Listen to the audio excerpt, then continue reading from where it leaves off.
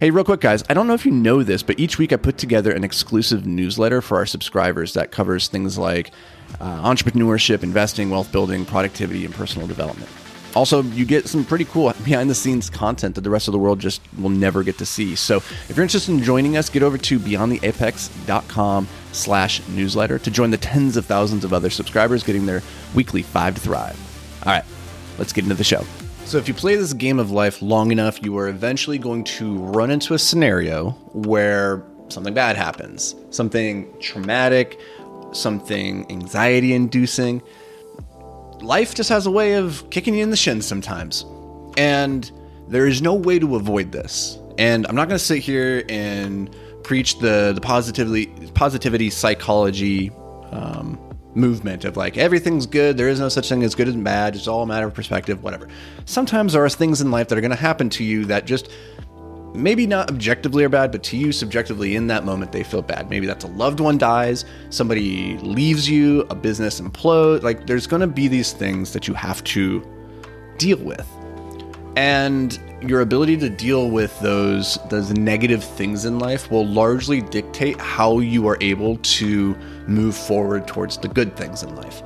And so I want to share with you guys today one of the simple ideas that served me very, very well since I learned about it way back when I was studying in undergrad for my psychology degree.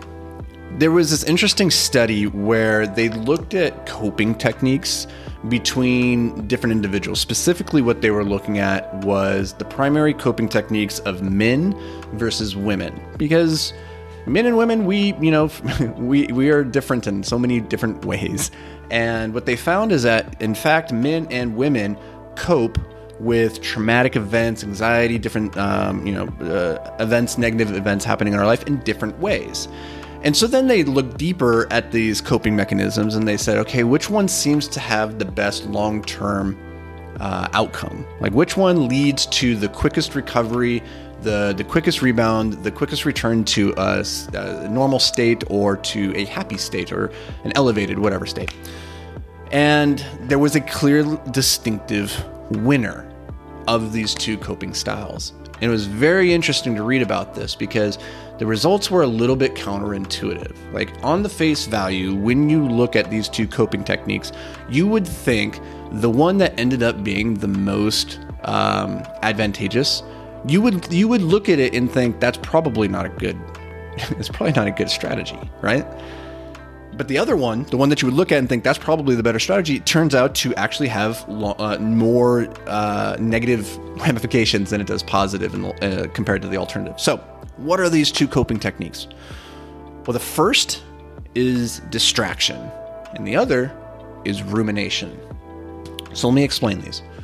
Distraction is the coping technique that revolves around just getting your mind off the thing and just kind of not unpacking it, not dealing with it, just kind of putting your head in the sand, running away, and just doing other things to occupy your time and your mind, and just kind of ignoring the thing. So maybe that's, you just go through a breakup and you decide, I'm just not going to deal with this. I'm going to go on vacation.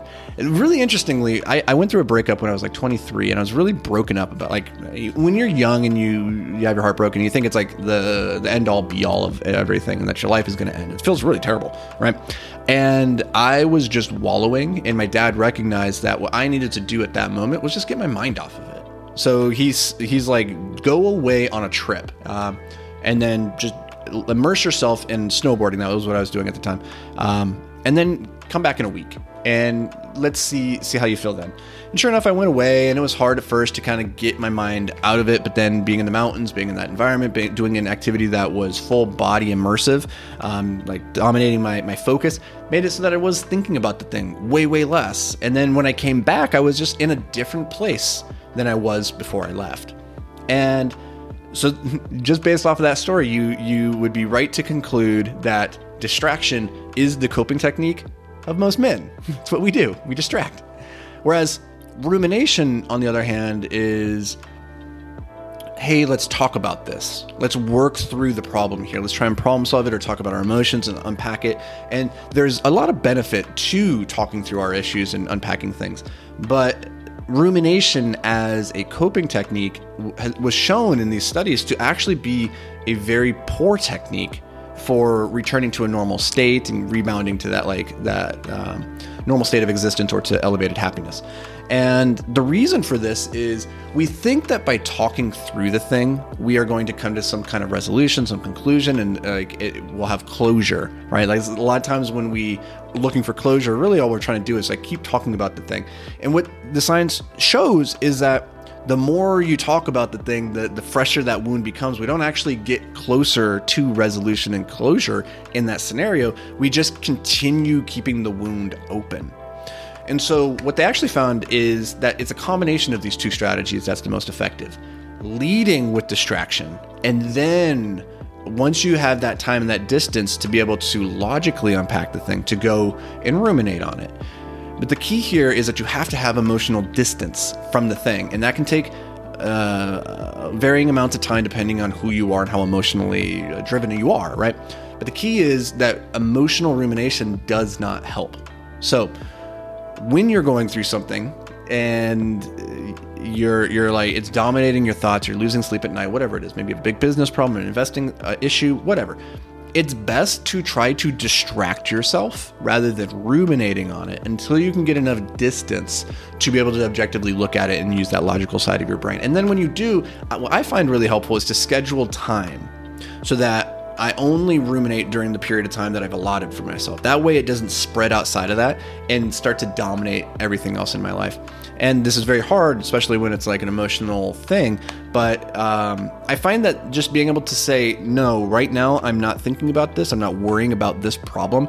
I've scheduled time to worry about it. Just doing that has been very, very beneficial as you're going through difficult times, regardless of what that looks like in your life. So that is the coping techniques between rumination and distraction. I hope this brings you a little bit of value. If it did, let me know. Shoot me a comment, shoot me a DM. I'd love to hear from you guys. But if I don't hear from you, then I will just assume everything's good. Everything's Gucci. Life is great. And I'm looking forward to seeing you back around these parts tomorrow. But until then, stay hyper-focused, my friend.